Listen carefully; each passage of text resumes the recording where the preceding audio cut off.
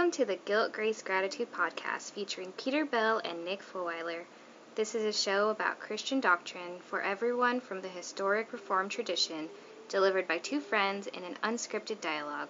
Join us as we discuss how the finished work of Jesus Christ changes everything. Hey everybody, welcome to our next episode of Guilt, Grace, Gratitude podcast, starring Peter Bell. And starring now. Yes, you're now the star. I'm just the guy that asks a bunch of questions. But this is Nick Fulweiler. We're going to talk about the Garden of Eden and the fall today, which is a really popular topic, and a lot of people enjoy learning about it. All right, let's do it. Okay, so dive right in. I actually think that this is a really personally a fun topic to talk about, or I wouldn't say fun, but mainly just more interesting. I've always thought, fun. Yeah, it's still because there's a lot of color to it. It's talked about a lot. I mean, it's the very beginning of the Bible, very beginning of Genesis. I've actually thought if I was a movie producer or an author, I actually would think that this would be a fantastic movie. Just starting off with, maybe before creation actually started, the conversations in the battle in heaven of, Satan and his fallen angels and how they rebel against God and how there's a war and then, he falls and all that really intense stuff that happens.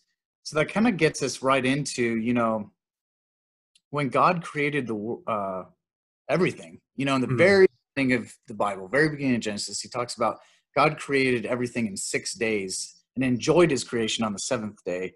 Mm-hmm.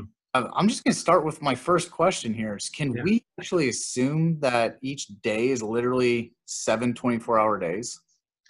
Yeah, so welcome to a huge debate when it comes to Genesis and the 6 days or the 7 days. So, I mean, I'm sure you grew up and I grew up kind of assuming, and again, we'll preface this by we're not the sole authorities. This is just kind of our interpretation. But there's a couple of schools of thought. One is that they're literal 6 days. And we mostly get that from a guy named, he's not the first one, but he popularized it. It's either bishop or priest or something, Usher in the 1600s, where he took the genealogies and all that stuff, and he took the 6 days of Genesis and effectively fashioned 6-day creationism and young earth creationism, 6,000 years old, whatever it may have been. So there's that kind of view that the 6 days are 6 literal days, and the seventh day is like maybe a day or just like rest. They're not really super sure of what it is. There's a couple other, there's the gap theory where verse 1 is like millions, billions of years long ago, and then there's this huge gap, and then there's 6-day creation, literal 6 day. And then kind of where I fall is the 6 days are a poetic device. It is the first 3 days correspond to the next 3 days. So day 1 is like the habitation. Day 4 is the ones that fill it. Day 2 is habitation. Day 5 are the ones that fill it. And then day 3 is habitation. And then day 6 are the ones that fill it. So it's like the heavens and then the birds. And there's vegetation and then the creeping things. And there's the land, the dry land, and then the man and beast come into that. So that's kind of where I fall along this. There's a bunch of conjecture, but a lot of it's how the Hebrew moves, and it moves very poetically from Genesis 1 to like Genesis 2:4. It's a very, very poetic movement. It reminds people of Psalms. It reminds people of parts of Proverbs, less so of like the historical books. Do we have any there's a lot of debate theologically on when creation started. I know there's some out there, some of our Christian brothers and sisters will say it's much more recent than Yeah. maybe that it might seem a little debatable on that. But do we have a good idea on the Reformed kind of understanding of Christianity, like about when this would have happened? Yeah, so it's going to be kind of a cop-out answer, and me saying the Bible doesn't answer it. The Mhm. Bible doesn't give us a, hey, this is the starting date. And I know there's been something like people thought it was September. People thought it was like in fall sometime when the creation started, based off the genealogies.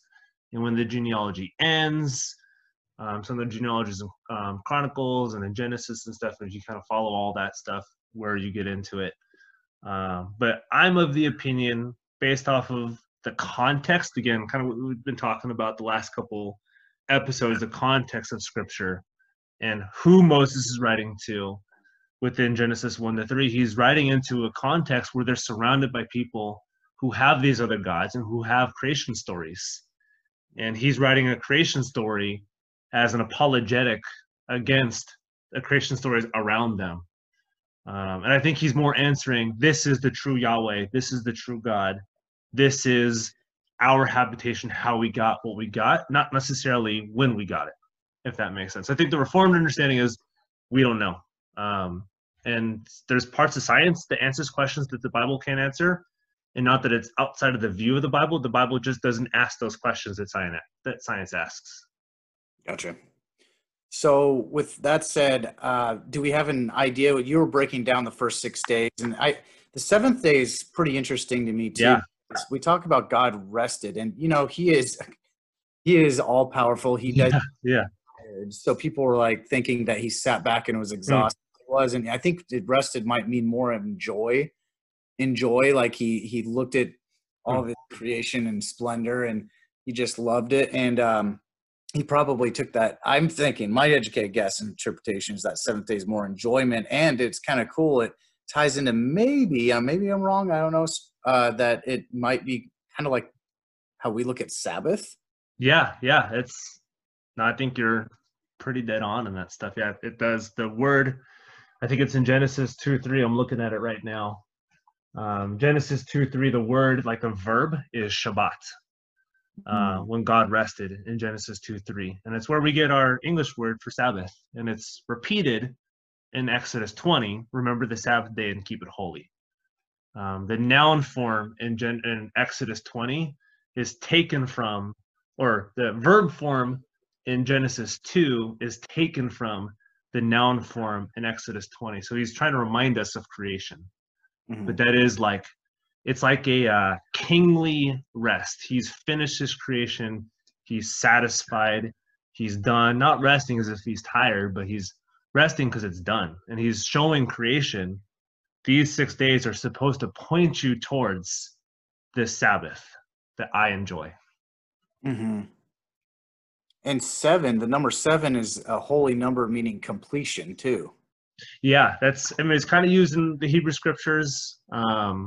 Even the number for 7 sounds like Shabbat in Hebrew. It's Shavah is the Hebrew word for 7, so it's similar sounding to Sabbath as well. So, what day do we think that Adam and Eve were actually created in the Garden of Eden? And I asked that because I know all these questions that kind of come up, and especially the critic questions. What day would have they been created, and how does that fit into pre-human history, like dinosaurs even? Yeah, it's again, it's not like a cop-out, but it's, if we as Reformed believers, we're trying to stay as strictly to the text as possible without like outside influence, or without kind of our own thoughts put into the text, although we're still interpreting the text as humans. But all we know is based off of the text that, like on quote unquote, like the 6th day, or the day that corresponds to the 3rd day. So 1 and 4 correspond, 2 and 5 correspond, and 3 and 6 correspond. They're very similar language. And the way that like I said, the poetry flows, you can see that there's connection between those two things. Kind of like we talked about last episode with poetry, like the chiasm.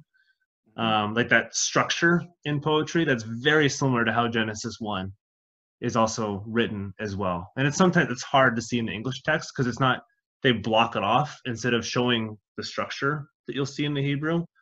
But like we know it's day 6 because humans dominate in the mandated sense of subduing, of making fruitful the 3rd day, which is the land. So what day? I mean, it's 6th is in the poetic sense. But I mean, I still like, as much as it sounds weird coming from a Christian, from a Reformed believer, like it doesn't negate dinosaurs. There's nothing inherently within it that says dinosaurs couldn't have existed. Because we see some stuff in Job, there's some words used like we're not really sure what that is, if it's a strict 6-day creation, 6,000-year-old Earth, which doesn't mean anything about humans. Just means like there was an age potentially before. We can't answer that question strictly based off the text. So you're saying that it's possible, and we're not going, because like we don't want to unless it's extremely clear biblically, we're not gonna we're just gonna make an educated guess here, everyone. So but yeah, and like I could totally be wrong, you could totally, like that's the thing. I'm open-handed with this stuff. Yeah, that's why we talk about this stuff uncut, because it's just stuff that people wonder. And so what you're saying is like at least personally for me, like it seems that it's probably more likely not literally 6 consecutive days, and then happen to be on the 6th day Adam and Eve were created. And if dinosaurs did pre-exist humans, it's not like they were created only a couple days before Adam and Eve. And and it's not like affirming evolution thing, saying that like there were pre-human kind of people in the days of dinosaurs. It just means there could have been some expansive time between that and the first human person. Oh, okay. Oh, I see what you're saying. So each day could have been a day, but in between each day could have been a lot of time. I mean, there's that kind of theory, because like they were created what we call in theology like ex nihilo, which means out, like in Latin means out of nothing, from nothing. So God created them instantaneously, from Adam from the ground and then Eve from his rib. So there was no process necessarily, but we don't know like chronologically in time exactly when some of these happens. We just know that they're instantaneous. But there's also room for, and again we'll go on to this later on, but there's also room for just a regular outworking of nature, which is all ruled under the sovereignty of God. And I know like some people might be thinking too, I'm going to guess that there's a question, well, why would they use day instead of just saying like during this period or during this time? And there's this huge debate around the Hebrew word for yom, which is Hebrew for day, on whether it's a literal day or not. And again, I would refer you, and I'm sure Nick would refer you back to episode 3, which is on how to read the text. And day can mean a literal day in the Old Testament, but if you look at Daniel, where it says Ancient of Days, the same word yomim, which is just a plural of days in Hebrew, doesn't mean actual ancient of literal days. It's just it's a Hebrew expression for eternal, if that makes sense. So again, it's just context, seeing what it is in context, using those words in context. Yeah, because sometimes when we've translated things, you know, our English language has so many different derivatives of certain words and variations, and a lot of other languages just have like 1 or 2 ways of explaining something. So day could be 24 hours like we know it from from morning to bedtime, or it could be in the days of Noah, which are like for the, you know, talking about an age. In the period of Noah, totally. Yeah. Cool. Okay, so that's a good thing to address, and I kind of want to talk about that first. And then the next thing I think is a little bit more biblically grounded is to assume that Adam and Eve were truly created. Created in the sense that not a product of evolution. So Yep. I don't want to discuss this because evolution is obviously a very standard of education these days, and I think people now try to fit evolution into a box, fit it into the Bible somehow. I mean, but and I even kind of was like that at one point in time in my life, is thinking, oh, maybe it's possible Adam and Eve were evolved, but I don't think so, and I think and because it's, if they were a product of evolution, the impact of the fall would be genetically tied from us to Adam and Eve wouldn't be there. It'd be a little bit more arbitrary, because it had to have happened in a very specific moment to tie the fall to Adam versus progression of evolved human beings. And then wonder, like, when did the actual fall happen? Was it Adam's grandfather who was an ape, or was it cousin, or versus a specific time? So it's too difficult to biblically have the event of the fall and all of mankind in the future affected if Adam and Eve were evolved versus created. So what are your thoughts? I think your doctrine of sin, so how we view who we are under the law, is, it is affected to an incredible degree if you believe that humans were evolved, where like sin becomes more of like a moment-to-moment decision. I'm a sinner because I sin, not I sin because I'm a sinner. So I think those two things, you throw that off, where like you're not actually a sinner if there's evolution. It's just a decision that you made that's bad. And it was because you were maybe preconditioned to it, or like everybody else in your family has always sinned and we're just not good enough not to sin. But we have to ground it in knowing that the Bible speaks throughout of Adam as being a true human and the first human that we know of, and that was the only first human. And the reason why we get that is not just from Genesis 1 and then Genesis 2 and then Genesis 3, but it's also the way the New Testament views it, the way that Jesus views it, and the way that Paul views it as well.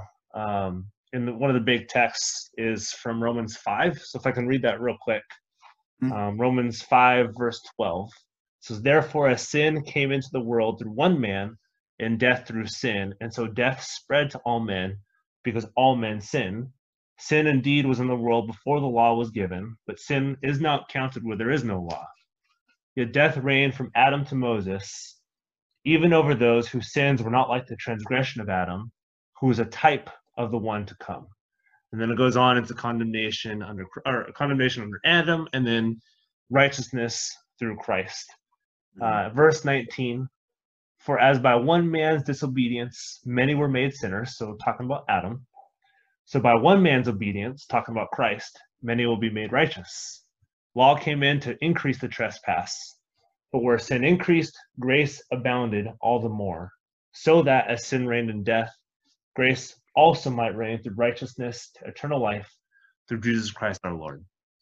So if there is no Adam, or if there's no historical Adam, there is no doctrine of sin. There is no doctrine of condemnation under the law, because sin is not so much a disposition or our inherent character.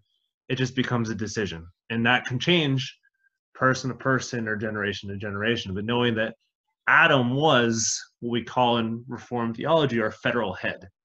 So he's the one in the garden who represented all of humanity. In his sin, we also sin. And so we inherit both his sinful nature, and we also inherit the disposition to sin as sinners ourselves. And it's hard also too, if you don't believe in historical Adam, you can't also believe in the righteousness of Christ to cover over the sin of Adam. So those are two tied together. Yeah.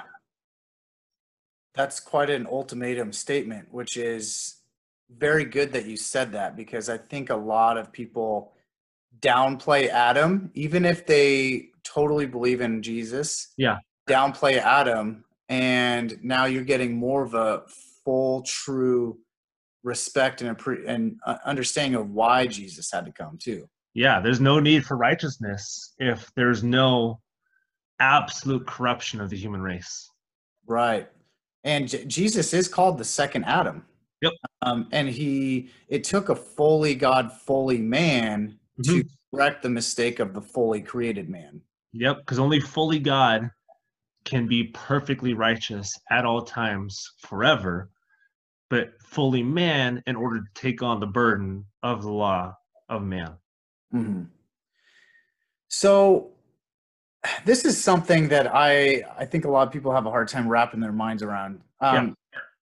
You know, because we kind of look at it as a scientific way and understanding DNA and you know, whatnot. So we're cursed out of the womb, right? When you're born, you're cursed because of the decision Adam and Eve made. Yep. So we're genetically tied to Adam and Eve's decision to eat an apple. I'm not downplaying what the sin is. I'm just saying, you know, the act of doing it was to rebel against God. And it really was a supernatural cataclysmic event but you know, that's what essentially their unfortunately ungodly decision changed our DNA. How do we back that up against secular science critics? Yeah, so this one's hard to do, and this has to do with a debates in both scientific circles and theological circles around the soul. And so it's what is the soul? What does the soul carry? How is the soul and the body mixed up together? And that's a huge debate, and that's something like I'm not as educated on, so I can't answer kind of the fullest extent of it. But viewing sin not so much as a part of our DNA, but as a part of our condemnation.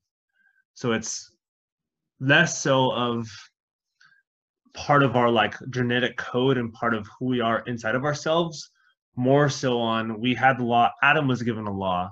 Adam was told, do not eat of this tree, for if you eat of this tree, you shall surely die. So he was given this law, this command, and if he transgressed, if he didn't do it, and if he said, no, I want to pronounce what is good as good and what is bad as bad. So he ends up calling God's decree, God's command, bad, and calls the tree good. And he makes two things opposite of what they should have been. Right. So he makes his own decision.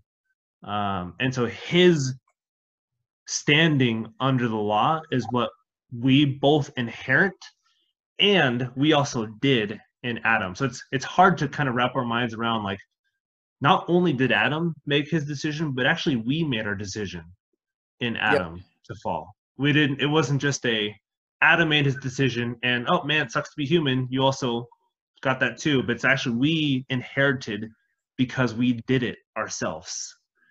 And it's less so like, oh, you can see the sin inside that person. It's more so there is a law that we're all burdened under that started with Adam and we in Adam and has continued in this race. And Psalm 51 talks about that, with David saying, like, cursed am I from the womb. I came from a cursed womb. Yep.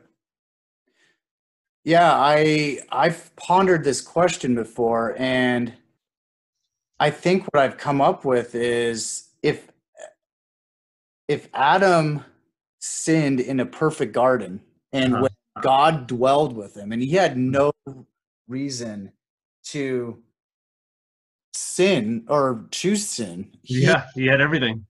He had everything there, and he chose to disobey. Yeah. How much more would we have made that decision? Oh yeah, that's true.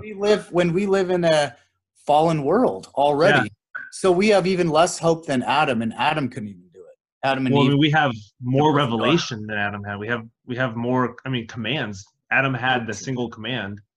We have 10 of those commands amidst everything else within Scripture. So we have even greater judgment upon ourselves for continually transgressing against the law every day. So if we say, no, I wouldn't make the same decision Adam did, you have to say, well, you're making it every day. Yep. Yeah. So the good answer to that is that if Adam couldn't do it, we definitely, as offspring and in the world we're in, there's no way we stand a chance of doing better than he did. So yeah, that's true. So that goes back, I think, more to It's easier to tie genetically the separation of God to our souls if he's a created being Hmm. is a evolved being. Yeah. Um, Yeah. so that kind of I know this is going to challenge a lot of people. There's a lot of good people, a lot of people that go to church a lot that are pretty big evolutionary believers. Mhm. Um, we're saying is do your research, do more, talk to your pastor. Yeah. And evolution, believing in evolution doesn't nullify your standing before Christ. Right. Doesn't nullify if you've confessed with your mouth and believe in your heart. That's you are a justified saint. You are a justified Yep. believer in the law. But it's also like we also do want to, as much as we can on this side of heaven, we want to reach for as perfect theology as we possibly can find. Oh, thanks for clarifying that. Yeah, I mean, this is a lot of stuff that we may unintentionally mistake just the product of our education, uh, know or not know more about, but it doesn't affect the love you have from God or Yeah. even salvation. So Yeah, and that's I think too often it's if you believe in evolution, you are non-Christian. And this has been a big debate since Darwin's Origin of the Species in the 1850s. Um, and Darwin struggled with theism and atheism. And he, like, when he wrote his book, he did not call it an atheistic book. He actually wrote it within the confines of theism, not necessarily Christianity, but with the confines of theism. We've kind of stripped it of a lot of what it is. And I mean, some of the greatest Reformed theologians of all time have believed in some form of evolution, though not macro in the sense of we've evolved from apes, but micro in the sense of like you can see features of adaptation in creatures throughout time. But knowing like to be a believer is to be justified under the law from the mediator because you've confessed with your mouth and believe with your heart. But it's not contingent on do you believe in evolution or not. right, that would be a faith plus, or Yeah, totally. But yeah, I like mean, again, we do want to seek a true understanding of the gospel as much as we can, but that does not increase our position any bit under the law or under Christ. yeah, thank goodness for the grace Yeah. of this. We don't have to have it. God's not asking us to take an exam and get 100%. He's asking one question: do you believe in my son Jesus? Yeah, that's it. And you say yes, and you're like, good, pass. That's it. Yeah, all this other stuff is just out of edification, really. Yeah, yeah. And like I've heard other churches, I'm sure you've heard it too, where if you're not a strict 6-day creationist, and you're not a strict like young earth creationism, if you're not King James only, then you're not a believer. Or you're farther away from the kingdom. But that's like there's nothing in the Bible that talks about that. Literally all it says, very, very, very, very basic, is believe in your heart and confess. And that's it. And that's also not, on the other end, not to downplay what we're doing. The Yeah. spirit of edification is for the glory of God. Yeah. We are having a blast learning more about him. Because we are saved by him, we're like, yeah, we want to learn more about our Father. Yeah.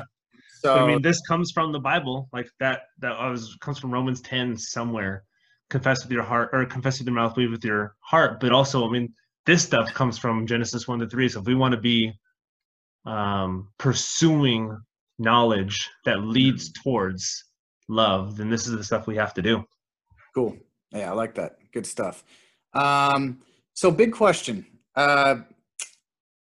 Did Satan and his rebellious angels fall from heaven to earth prior to the fall of Adam and Eve? I know there's some debate on that. Huh. Can you maybe break down what the Reformed doctrine is on the theological series of events? Yeah, so I know I think it's Isaiah 14 that talks about lightning falling from heaven. And there's a whole bunch of debate on who that lightning was.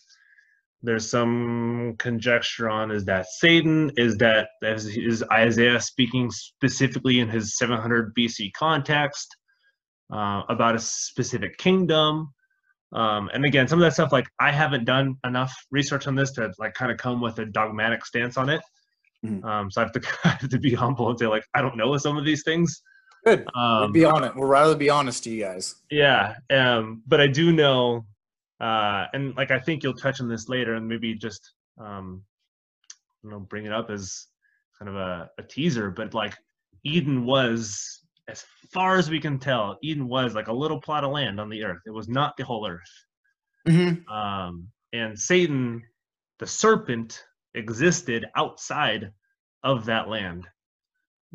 Prior to Adam and Eve, we're not super sure. Nobody really knows chronologically when that occurred, but we do know, actually, I can't say we do know. We have very strong confidence that there was some form of death-ish kind of stuff prior to the fall. Is that strictly related to the fall? We don't know. But we do know, again, we do very much believe strongly that there was some sort of death prior to the fall. That's cool you brought that up. I actually wrote that down as something I was going to bring up and I didn't know going into this if you would agree with me or not. And this yeah. is totally my educated guess, just kind of like reading Genesis and hearing as much as I could about it, that my educated guess, and it sounds like what you just said, is the Garden of Eden, I think, could have been one specific holy area in the world instead of the entire world being the garden. And I think about that makes a lot of sense, but I think a lot of without thinking too deeply, a lot of people just assume the whole entire world was Garden of Eden. But this makes more sense because biblically theological answer, but yeah, I see it. Right, because Satan had to enter the garden, and if you follow the earth, especially before Genesis 3, Satan had to enter the garden, and he had to enter it from outside of it, and he was on the earth. That means there could have been death, decay, and sin outside of the holy, perfect Garden of Eden. And then once the fall occurred, the garden's location, I think, could have been just swallowed up by the darkness of the world outside its borders, because heaven literally, God's personal occupancy left, essentially. Yeah, no, I think that brings us to like a really crucial point. And that, again, we have to look, again, like it's, if you haven't listened to the episode, I think episode 3 is pretty crucial for understanding episode 4. But you have to see, how does the Bible interpret itself? Because the Bible does interpret itself, and it gives you answers for how it shows forth humanity in Christ. But Ezekiel 28 talks about the Garden of Eden, and it likens it to a temple. And we look at the rest of the Pentateuch, so the last 4 books of the Bible, or last 4 books of the Pentateuch, being Genesis, Exodus, Exodus, Leviticus, Numbers, and Deuteronomy. We see a temple being constructed, and then a temple moving throughout the historical writings with Samuel and Kings. But the Garden of Eden, like you said, being that holy presence of the Lord with Adam and Eve, being like a tiny temple, being like the temple. And again, we have to see priests in the rest of Pentateuch had to protect the holiness of the temple, had to keep sin out. So there are 3 layers of the temple. There's the courts, there is the inner, and then there's the Holy of Holies. And the Holy of Holies is where the Ark of the Covenant, where the 10 Commandments were placed, and the covenant between Israel and God.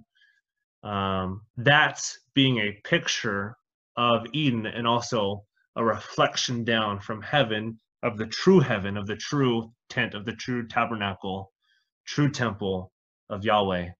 But Eden, is that holy presence of the Lord. And like you said too, with Adam, the words used in Hebrew for Adam to protect and guard are the same words used for priests with the temple. So when the priests are told, protect, guard, keep sin out, only holiness can stay in, And that's not like an arbitrary, like God's like, whatever, this is what I'm going to do. It's because sin can't dwell with holiness. Sin is destroyed by holiness. Sin cannot live inside of the presence of holiness. So when he tells Adam, protect and keep, he's saying, keep bad out, keep holy in. And essentially he let bad come in. Yep. And we're at this point. I mean, this unpacks some deep like questions, and we only know a fraction of God. Like, Yeah. actually withheld a lot of who he is that we're going to spend an eternity in heaven trying to unpack. Yeah, he's infinite, totally. But I find that, yeah, like what you're saying with Adam being the protector, I found this kind of, we've talked about this before, and it, obviously Satan always reverses what God intends. Yeah. This kind of happens over and over with his character and what Satan does to kind of mock God. He tries to reverse what God intends. You can find that in a lot of things in the world, but we won't go into. But God, so think of it this way: God tells men, men. And this is not a sexist comment at all. So don't. God tells men to be spiritual leaders and heads of the house, right? As to protect. Really, we're called to die for our family and protect. Yep. So, men, when you are called to be the one God will ask for to give an account of your family. So if he knocks on your door, he will ask for the father of the home. If one of the children or even the wife has sinned, I mean, this is more metaphorically, like we would have to account for that. And outside your home, your pastor, he's kind of the father of your church family. Yeah. So you are a mini priest in your home if you're a man. I mean, kind of like, if you disagree with that, get over it. You are. So Satan, here's the thing: Satan used the back door of Eden. Yeah. He went the back door of Eden and waited until Eve was alone and approached to deceive her before going to Adam. Yeah, I mean, either she was alone or Adam's like, hey, here you go. Right, but either way, he did it the backwards way. It's not like Satan honored God because he doesn't. He didn't go, oh, I got to go talk to the Adam first. And I have to talk to the priest first. No, he talks to just somebody who lives there. Yeah, and he talked to Eve, and he knew, because he's a deceiver, and so that's how he does things. So that's just a good way of being wise and understanding how Satan kind of operates. And even biblically too, like if we were to put ourselves in the story, we have to put ourselves in both Eve's and Adam's side of the story. So we have to think about this. Adam, in that sense, is a mediator. So he's supposed to be covering for Eve. He's supposed to be the middle ground between whatever sin is and then Yahweh. But he does not cover for Eve. So in that sense, we're Eve. We're the ones who we have this mediator, and we're also at the same time Adam as the one who fell. Adam is the one who we fell in, and also he is our head as well. That makes sense, because Jesus is the second Adam. That would make sense that we are the church, we're his bride. We would be Eve. Yeah, we're also Eve too. Yeah, we have that mediator. And again, Old Testament's full of mediators who were sinful and fallen, but showed us in their sinfulness, in their fallenness, who the perfect sinless one was to come. Mm-hmm. So Adam and Eve messed up before they even sinned. Isn't that crazy? In a perfect garden with God roaming around and being with them, they messed up before they even technically sinned. Yeah, Adam was told to guard, and he did not guard, and that allowed temptation to come in. And the temptation was call what is good bad and what is bad good, and he does that. Yeah, which Satan, as I just mentioned, reverses things, and that's what he convinced us to do. So, when we talk about the serpent, the snake, people are like, this seems like a far-fetched story. Yeah. Talking to a woman. Yeah. He told her to eat an apple. And everything changed after that. That's where people kind of like go from the Sunday school explanation to being like, I'm sorry, I don't believe this Yeah. anymore. They never entertain listening to the story past Sunday school. How Yeah. can we like help as an adult, educated, smart people kind of Yeah. better? Yeah, we're kind of smart people. Well, yeah, I don't know. Yeah. Yeah. I was talking about the audience being smart people, not no. Yeah, we're just helping you guys out. Yeah, yeah, yeah. Yeah, so it's again, this is our understanding of what the serpent is within scripture, and as far as we can tell, it's a serpent, and that's what the text says. It could have been some manifestation, it could have been a voice. Like there's some things we just don't know because the text just doesn't tell us. Right. All we know is it is identified with Satan. That could have been an audible voice from him. It could have been in the form of a serpent. It could have been a picture of temptation. I think what's really helpful to kind of wrap our minds around this is the words used around it. And again, kind of referring like to try to make this a little more apparent and like kind of wrap around is when it says the serpent was craftier than any other beast in the field. Craftier, that word, again, in the Hebrew, looks exactly the same as when the man and the woman are naked. So the word for naked, so in Hebrew, like kind of basic, Hebrew only has consonants. So it's just like in English, we have A-E-I-O-U or vowels. In Hebrew, when you look at the text, it doesn't have a vowel under it. And so those things are kind of changed out, but the consonants in Hebrew are the same between naked and crafty. So if you look at it, it's like that's the same word, but the vowels change around it, but the vowels either below it or above it. And like we can show you a picture of this on Instagram later on, but it's a play on words. And so Moses is actually using a play on words with the serpent. And he's trying to show you that the serpent is the tempter. The serpent is like, regardless of what you feel about serpents being a literal serpent or whatever, and again, we don't specifically know how legit this is, but it's more so Moses is using a play on words. They were naked and unashamed. There was no sin for them to be ashamed of, which is why their nakedness was a thing before this. There was nothing between them and Yahweh. There's nothing to cover them because they didn't need covering. They were exposed because they were sinless. There was nothing in them to expose them to a holy God. But then the serpent comes in, and the play on words for Moses is craftier. So you're about like you look at the Hebrews like, oh my gosh, it's about to like there's something about to go down. We can see what he's doing. This is the tempter. What are they going to do? Yeah, that makes sense. And even the fact that they realized that they were naked and were ashamed. Yeah. Goes back to end of Genesis 2. Yeah, it impacted that they're looking at themselves in a way that God didn't want them to. Yeah, at that point, when they say ashamed, I think people think like of their bodies. They're ashamed because now they're exposed. They know they're sinful and they're in holy ground. Yeah. That's the shame.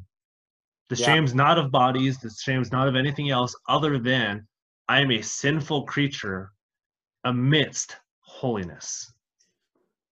Well, and we got to go back to what was the father of all sins? What was it? It was pride. Pride and Satan talked them into being their own God. They're like, yeah, God doesn't want you to know all these things. Do you want to be just like him? And they're like, yeah, let's do this. So again, it is weird because there is a temptation placed there and an existence of sin placed there before men were fall to sin. Yeah. And it was it's the same. Oh man, it's even more evident today than ever. Like we look at just so much secular culture. It's be your own God, be yourself. Don't worry about anybody else. Like be selfish, be greedy, be extremely prideful. Even kind of it ruins even your marriage and your relationships when you're just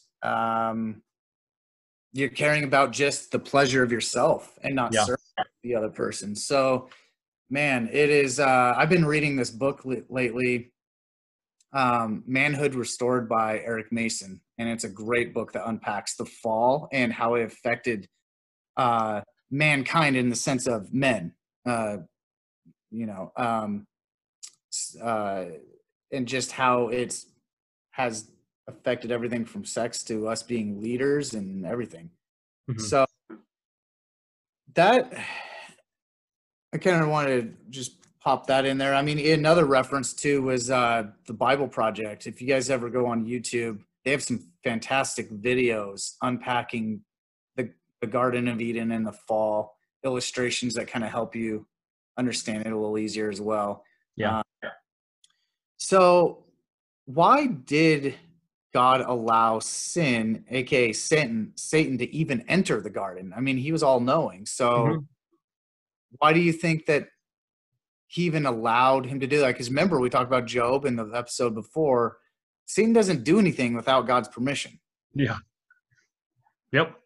Yeah, it's I mean, it's a question we're going to debate for a long time, but again, taking the entire scripture and understanding where this leads towards and who is glorified in this, it's a probationary period. So like kind of packing that out a little bit. So the garden is Yahweh's test, for lack of a better term, of Adam. So Adam had the ability not to sin. He both had the ability to be holy and righteous and had the ability not to sin. But he also had the ability to sin. So within the garden, he was given the option, he was given the choice. You either trust me and what I call good, you call good.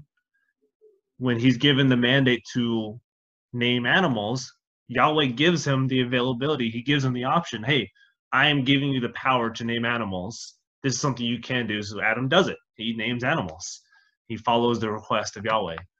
And then within the fall, he says, you have to call what I call good, good, and what I call bad, bad. And sin enters. It's not necessarily like the sin isn't given the option. The sin is the temptation. He already has the ability to sin. He's not yet glorified. So he's not looking towards heaven. He's not looking towards the ability not to sin anymore, which is only available in heaven. And again, it's like some of these things we're just not going to know fully or completely or comprehensively. But the one thing we do know is he has the ability to sin.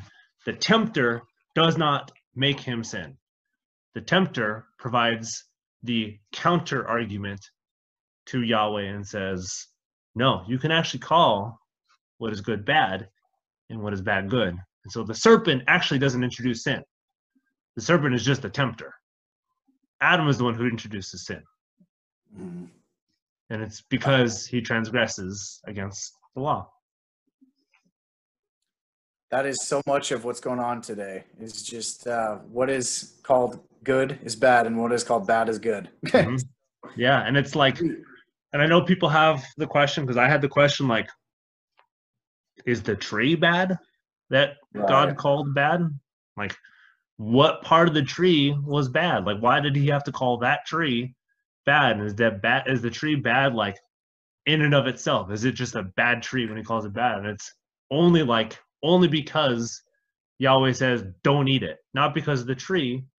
It's because Yahweh says don't eat it, and believe me, and don't do it. Right. So it wasn't the tree itself as a tree, but more of you just simply disobeyed him. Yep, you disobeyed his words. He gave you the commandments, and you did the opposite of his commandments. Not because of the tree, it's because you disobeyed. And that goes back to a very original question: is God is omnipotent, omnipresent, all powerful, all knowing. Yeah. He really exists outside of time. That's how magnificent he is. So he had to have known this was going to happen, because he knows stuff before it happens. So he knew how it was going to play out. He did. Why? You know? I guess the easiest answer is I haven't the foggiest idea. I don't know. Yeah, and that is just the depth of God that right now may keep people um, uh, from wanting to learn more, unfortunately. But at the same time, it's going to blow us away when we learn this Yeah. and We why. may not know the reason, but we know the end. And we know the end is to glorify his name in his son by the Spirit. That's it. Yep, and we know He loves us and He's on our side. So um, I could go on, and we'd go over time and talk about speculations or what our education Yeah. are, but we don't want to confuse the audience, and we want to stay as close to Scripture as Yeah. possible. Yeah. Um, but those are just questions a lot of critics, unbelievers, de-churched individuals have, and I want them to feel okay that with your responses or my responses on this, and even that we sometimes ask these questions, but Yeah. change our salvation with Jesus in the end as well. But talking about the end, there is a lot of similarity when you take the Bible and you take the first and last book. You take Yeah. Genesis, attach it to Revelation. Um, and I don't know, what do you think about this? So God created he made darkness go to light in the beginning in the Mhm. days. Could that be kind of what's going on right now? There's darkness in the world, and then the day of the Lord is bringing the light. And right now we're in a dark, fallen world. Is it going to be a recreation almost? Mhm. Yeah, I think we have to look at scripture and the contour, how it moves throughout scripture. Um, I mean, it moves exactly how it moves right now. There's sin in this world as a result of the fall. And what we see now is, I don't think necessarily any different than what we saw in the Old Testament and New Testament, or now kind of in the church age, post first resurrection of Christ. But yeah, I think we are a sinful race. We are sinful people. This is going to repeat itself over and over again. I think Judges is very apt for our time, I guess, more specifically, where they saw what was right in their own eyes. They did things that was right in their own eyes. Yeah. Yeah. And Well, the good news is we're going to see the glory of Him even brighter because we do know about darkness.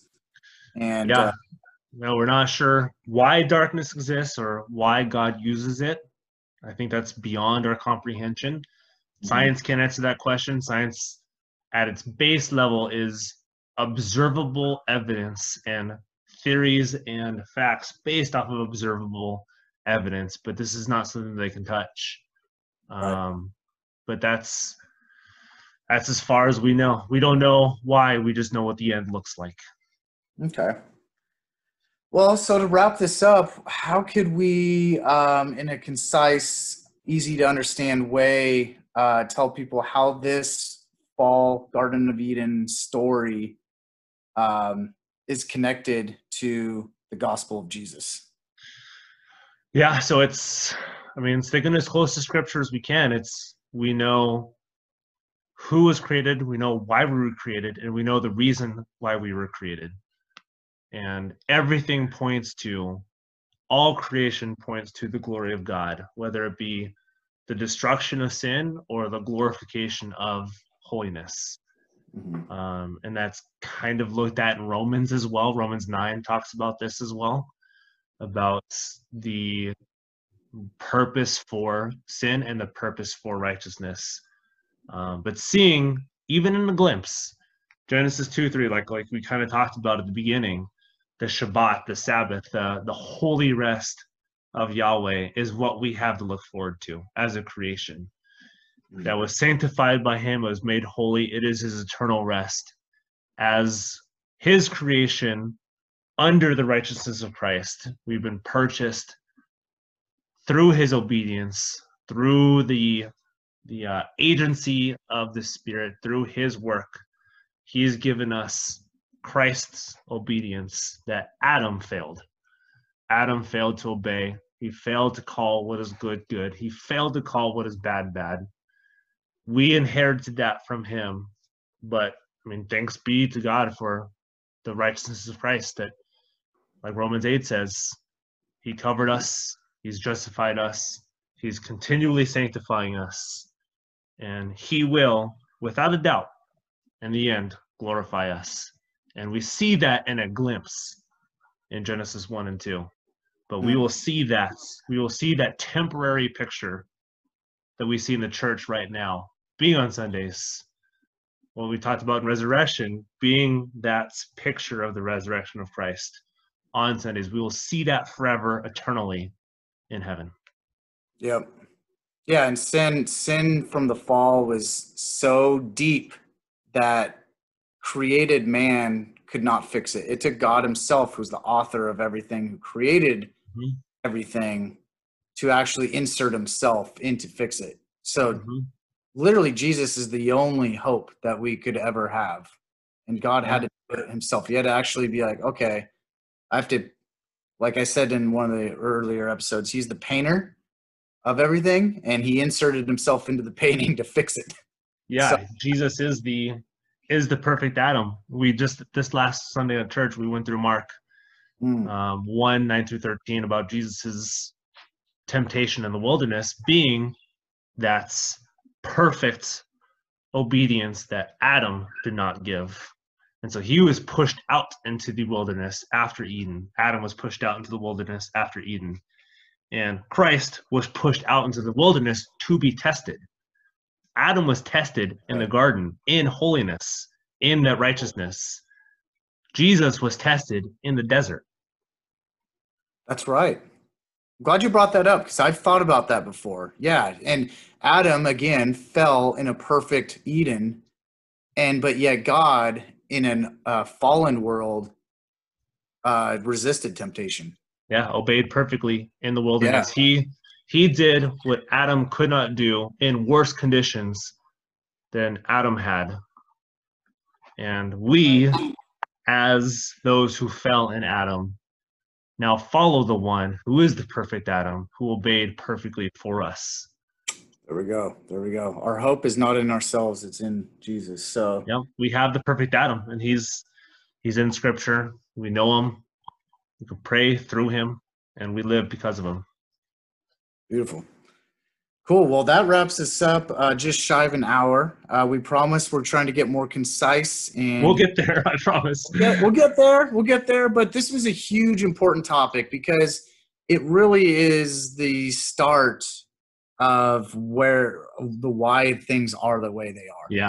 So, we'll end it there, and we'll catch you next week. Yeah. Make sure you guys subscribe to us, and if you guys have any questions, email us. Our email is on the podcast apps, whatever podcast you guys use. It's on Instagram. We're hoping to receive some stuff from you. We're excited to receive some stuff from you and help you out and connect you, whatever we can do to help you on your journey. Cool. So we'll see you guys later. Look forward to episode 5. Yep.